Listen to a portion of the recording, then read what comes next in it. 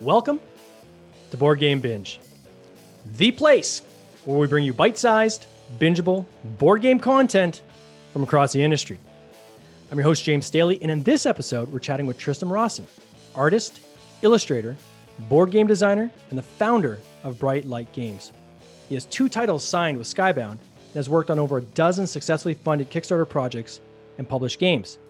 Tristan's first self-published title, The Mariana Trench, is currently on Kickstarter and was funded in just 25 hours. Tristan, welcome to the binge. How are you doing? I'm good, thank you. Thank you so much for having me. It is great to have you on this podcast. I really do appreciate your time all the way from the UK. So it's quite late where you are right now. So hopefully we're not keeping you out of bed. I suspect with campaign on the go, I'm sure you are glued to the computer for the next couple of weeks, I guess, eh? Absolutely. Well, 10 o'clock at night is normally my glass of wine time as I'm winding down from the day and assessing what's been going on. So no, but it is fine. Yeah, I'm up all hours at the moment. So because obviously I'm dealing with America and around the world as the Kickstarter goes on. So yeah, not much sleep. So right before we got on here, I checked the numbers. So I'm going to read these. I like to put these in Canadian dollars because they always sound so much bigger. But you can tell me what they are in pounds in a second. So you've reached so far $26,397 of a $17,221 goal with 737 backers and still 22 days to go. And you were chosen as a project we love by Kickstarter, which is huge. Yeah, and quite a shock too. Yeah, it was completely made up with that. It's day one, and there it was. Project we love. So don't ask me how you get one. I have no idea. No one does. Yeah. No. No one does. I'm really glad it's there. That's always the case. Yeah. Absolutely. And over the moon with the funding time and how quickly it's gained momentum. Couldn't have wished for a better start, really. And you're right, Canadian dollars does sound far much better. What was your goal in British pounds? What was it? So £10,000. £10,000. Yeah. And when you chose that as your goal, did you guys think, maybe if we get there, or did you have a good idea that you're probably going to hit the 10,000, or how'd you come up with that goal? Well, based on pure economics of what was required to get it manufactured and across the threshold without making a financial loss. So that was the core behind it. And so we thought our first project, if we break even, then it's out there and we've made a start. We've made a small impact.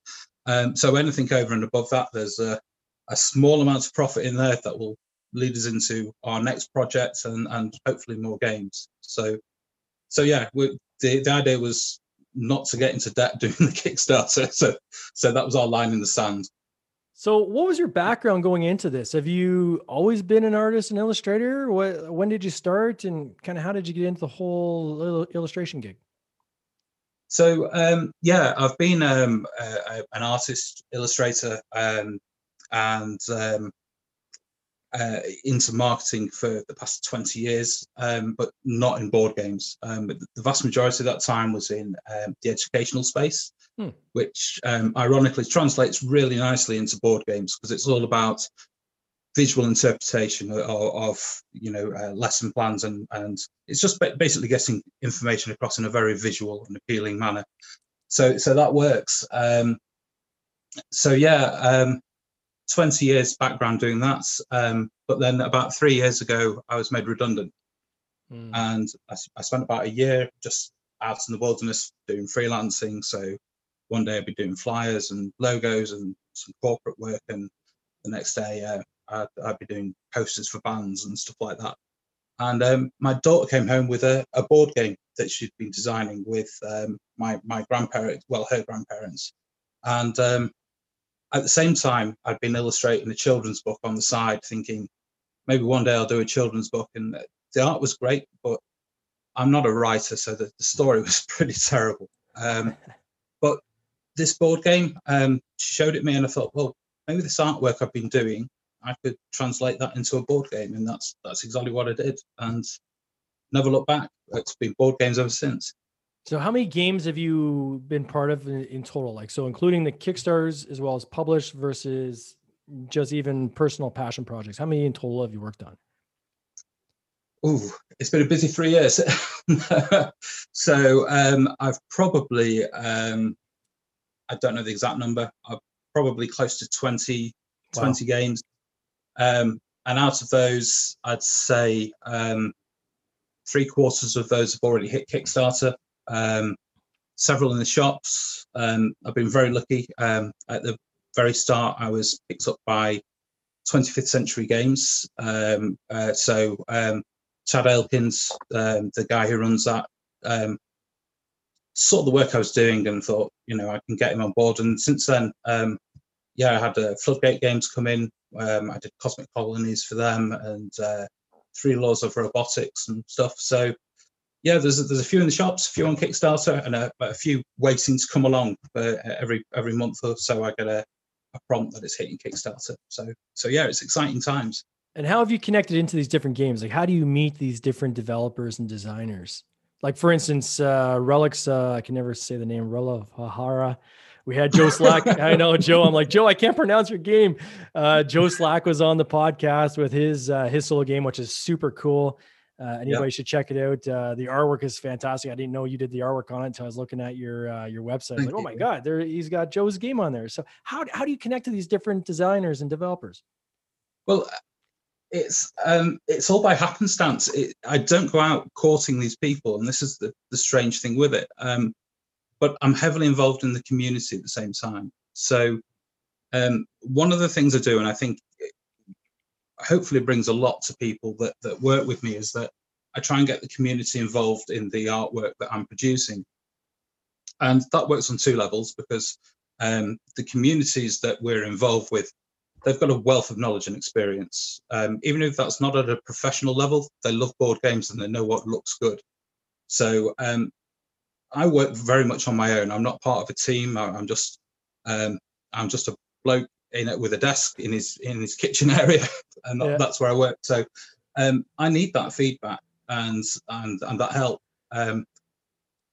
Especially the help to begin with several years back when I didn't have the board game experience. So yeah, I court those groups with for information and help, and that comes to other publishers and people that are creating games, seeing what I'm doing, seeing that level of interaction, because that also translates into marketing as well, I suppose. People get to know about the game at a very early stage and feel invested in it because they've actually helped with it as well. So it works on two levels, and that's why these people have got in touch with me. Yeah. And then your current designer you're working with, I believe his name is Thomas Layton. So how did you connect with Thomas Layton on the Mariana Trench? So in January, New Year's Day, I was having that thought of I've taken the published routes. I do a lot of work for other people where which I hugely enjoy, but I'm designing other people's games and dreams. And I thought, well, I've tried all that, so maybe this is the year to develop a game I want to do and see what it's like to be a publisher and see how that evolves. It just seemed like the next progressive step. So I again used the forums and put a post out there where I basically said I'm thinking of developing a board game. I'm good at doing the art and the graphic design, so I'm looking for a game designer that would do a small pocket game with me. And Thomas was one of probably about 30 people that sent me their board game design, and the whole idea just sang to me. The idea of the Mariana Trench and all the sea creatures and everything was just it's magic to an illustrator and a designer. The whole thing, it just sang to me. So it was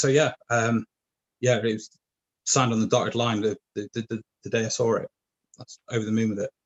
So tell us about this game. So I've got, for people who are watching this live and are going to watch the YouTube video back, the artwork is obviously beautifully done.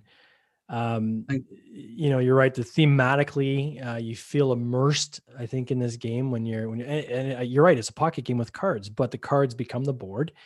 and you really have this neat kind of theme where you're diving to the depths of the lowest point of the ocean to discover, do some research, discover new creatures, and discover new things. So walk us through, how does this game work? How do you play this game?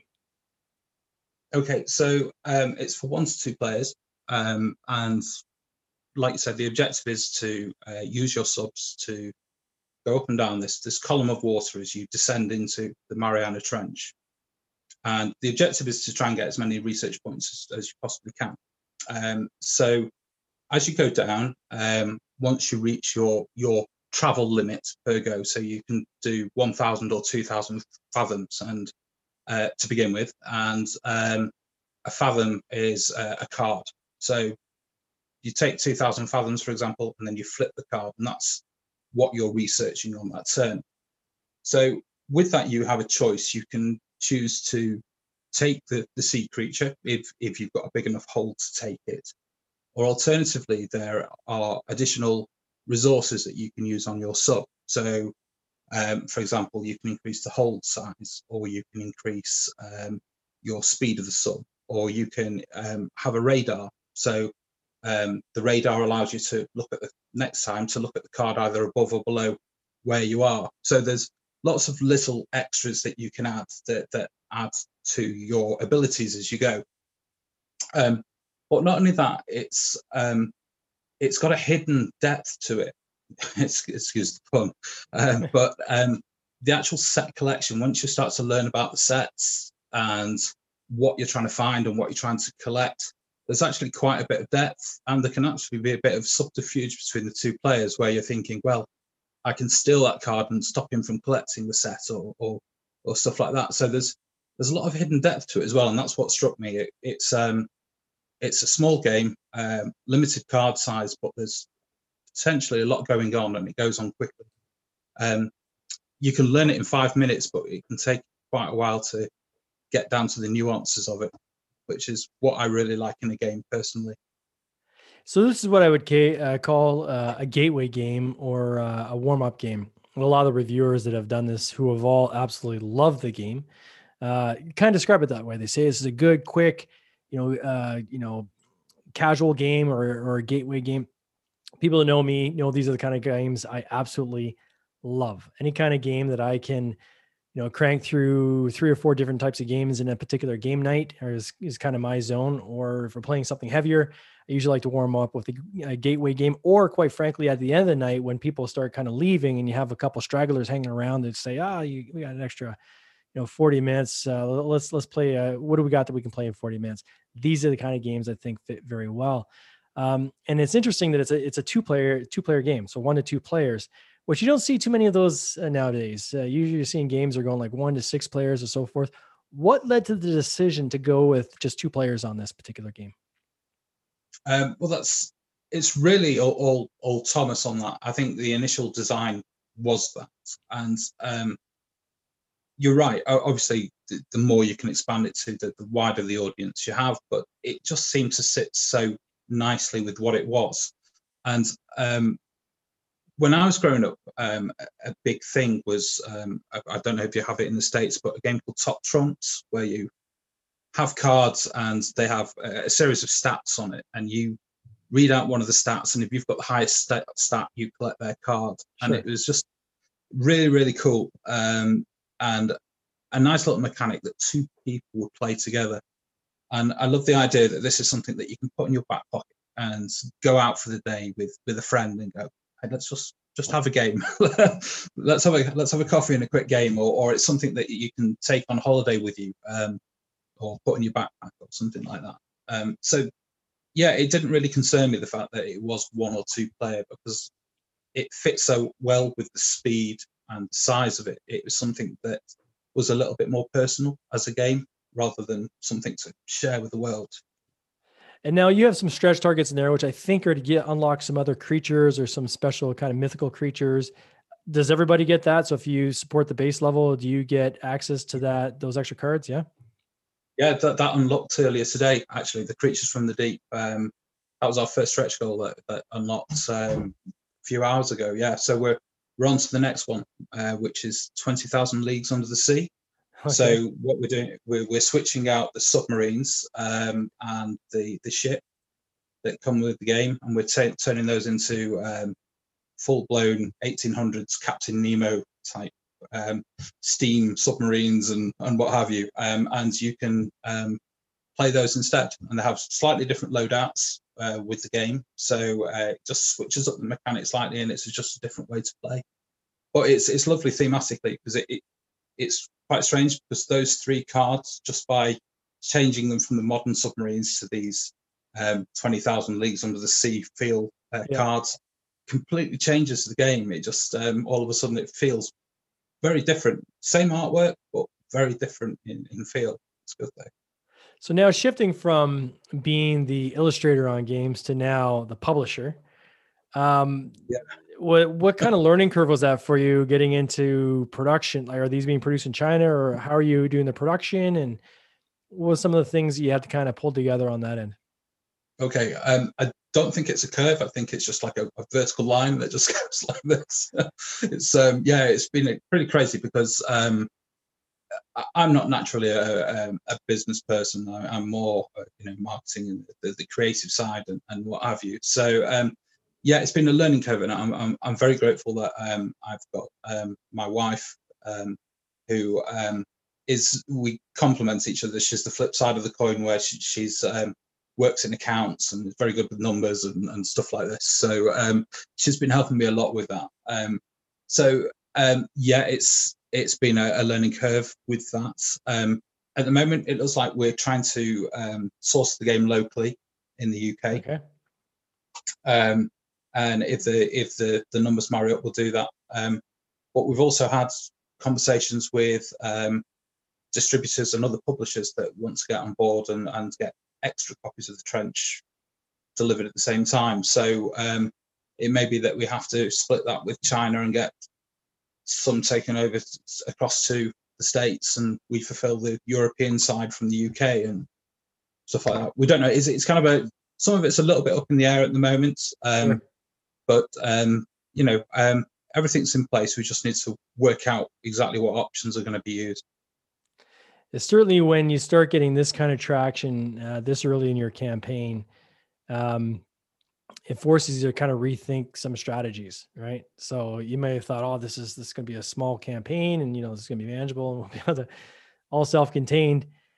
And then when you're 7 days in and you're this far ahead of your goal, and the curve seems to be very steep in terms of the growth on the pledges coming in, and then the viral aspect, and just the fact that it's a really cool looking game, I imagine you have to kind of pivot a bit and say, okay, whoa, we were looking at doing it, as you said, we're looking at doing it locally, but now we may have to do this a little bit different way, or we might have to kind of combine a couple different things. Have you reached out to some of your other colleagues? Like, you got obviously Skybound Games that you have a relationship with, and Joe Slack and some of these other guys, and said, hey guys, I could use some advice. Like, one thing I see is the community seems to be pretty open across the board.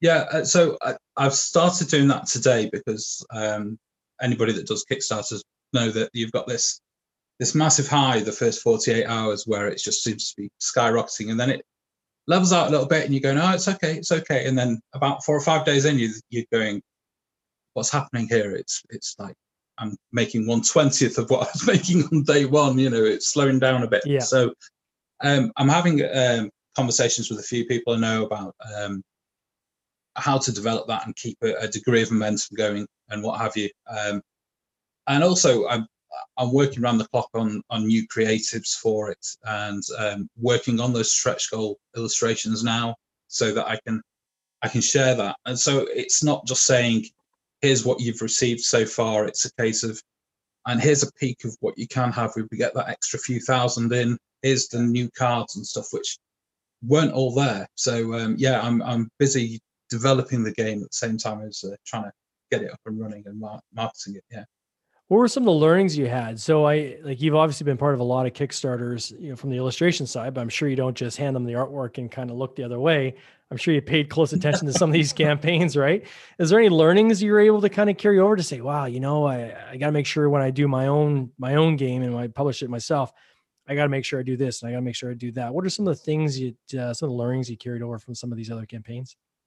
I think it's a lot of it is all about the social. It's all about being honest with the community. And I've noticed that the games that I've worked on where it's been shared, and there's a real difference between sharing artwork, going, yo, this is the artwork, look at this, it's great, and going, we've done this, we've made these changes, and we're thinking about doing this. What's your opinion? Now, that second way of doing it is gold, because what you're doing there is you're not just asking people the questions, you're actually getting them engaged in the game. And you'd be surprised at how many people would actually get involved and purchase the game because they turn around and say, see that red square in the corner? Well, I told them to make that red and not blue. And the thing is that it's not with any falseness in it. These are genuine questions that need answering anyway. Oh, yeah. Because I'm working by myself. So it's just a happy circumstance that's doing that promotes the game as well. And the projects that I've done that on historically with other clients are the ones that really do start to smash it out the park. Yeah, it's a very symbiotic relationship, I think, with the audience, right? Where they're feeling like they're being heard and able to contribute, even in a small way, but able to contribute to, how that game comes together. Yet on the flip side, to me, I think some of the gold is when there's a little nugget of information that you never thought of that comes up in those discussions, and you're just like, I had one of these the other day. We're working on a game, and I was like, same thing. We're putting our artwork out and getting people involved along the way. And somebody came up with this idea, and it was so obvious. It was so obvious, but I never thought of it. And, then once it was there, it's like, wow, I can't believe I didn't think of it. We are absolutely doing that. So I think anytime an artist can engage the audience and get their input, it just contributes to making that much better of a game. And quite frankly, as you said, this is COVID time, man. You're in your office by yourself. Having that input and that feedback, I'm sure, is very valuable for you as well. Oh, it keeps me sane. They're my sounding board, basically. And the other good thing with it is that a lot of these people don't pay lip service to you. It's you get people that enjoy your work and what have you, but there's a lot that'll go, this is a bad idea, this is terrible, what are you doing, this will never do well, and what have you. But they'll obviously offer the constructive feedback that goes alongside that and go, sure, do it this way, have you thought about that? And that to me is gold. I mean, the first game that I started doing, Pebble Rock, the reason why I was speaking to the communities is because I could do the artwork, but board games, I didn't have the faintest idea what I was doing. So it's by and large the community that got me to a point where I could get something published. Now, this is one of the games that Skybound is publishing, I believe, right? Or that you've signed with Skybound on, was Pebble Rock? Yeah, that's right. Yeah, so that's just gone through. That was signed a couple of years ago, and we've just gone through our final phase of art edits and all the rule books and prepping everything for publication. And it's all been signed off and it's gone, and it should be hitting the shops in January. It's straight to retail, and I believe it's going into Walmart by mid-January. Wow. So super exciting. It's got to be quite a feeling knowing that you'll be able to go into your local superstore and see a game that you illustrated right there on the shelf. That's got to be incredible. Well, I'll have to get a flight over to America to do that, but yeah, I might do that. It'd be worth it just to pick up that copy. Maybe they'll take some pictures of the shelf and send them to you. Yeah.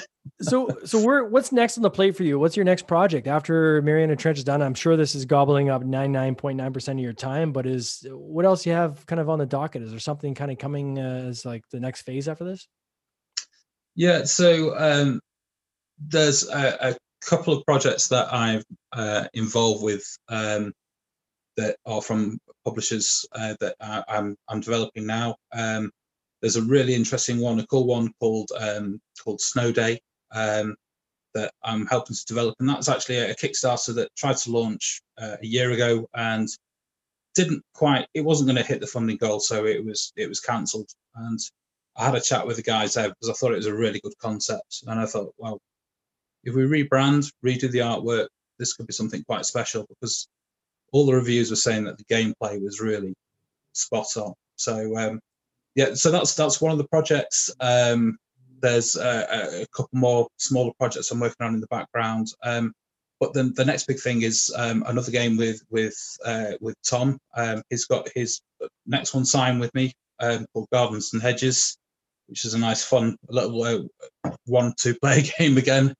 So we're going to try that, and I've got another bigger one that if the trench funds well and gives me the funding to do it, I'm going to take a few months off and make sure that this new game comes out. But I'll give you more details on that as it comes. I'll be looking for it. So it seems to be a lot of the games you've done so far seem to be very card based in nature. Do you have any that you're working on that are more kind of like the classical board or things like that, or are you sticking kind of to that angle of more kind of card based type games? Yeah, I think we're going to stick with the card stuff. And I mean, this actually started out as a fear of Kickstarter. And I think when you do a Kickstarter, you have to look at your ability and what you're prepared to take on. Sure. So being a first time person doing this, it felt very comfortable to do a small box game with low assets and small amount of cards. And it was all nice and easy, and you can stick it in an envelope and you can send it out. And there's not 50 different assets that need doing, and especially making and constructing. So I like the idea of it being simple to make, but load it with the art, make the artwork stunning, and make that the selling point, but keep the actual thing simple. And that sits very comfortably with me. So I don't think I'm going to be one of these publishers that goes out and does the big, come on box with minis and what have you. I mean, who knows? It might at some point, but right now I'm quite comfortable with hitting the small box market. Well, certainly with the success that you've seen with with this game, you've certainly found your zone, right? Your zone of what works, and I'm sure there's going to be things like manufacturing experience is going to come out of this. There's going to be logistical experience coming out of this. So, coming with another game that follows that similar format will make the second round that much less taxing on you, I'm sure, than the first round, right? With that sharp learning curve. So sure. I can't wait to see where this game lands, the Mariana Trench. For anybody that wants to check this out on Kickstarter, please do go just literally search the Mariana Trench on Kickstarter. You can find the game. Of course, here on Board Game Binge, we'll put a link attached to this actual interview as well, so people can find it easily. Or if you go on boardgamebinge.com, likewise, you'll see the notes on this interview, and you'll see a link to the Kickstarter page. So, Tris, just want to say thank you so much for coming on this podcast. I really do appreciate it, and all the best of success to you. You take care. Thank you so much for having me. It's been great. Thank you. All right. Cheers. Ciao. This has been an episode of the Board Game Binge podcast, hosted by James Staley, produced by James Staley and Mike Bruner, with original music by Nick Smith. If you would like to watch these interviews live, simply join the Facebook group Board Game Binge, and you'll get access to live interviews, giveaways, and interesting board game content from across the industry. I can't wait for you to join us. See you next time.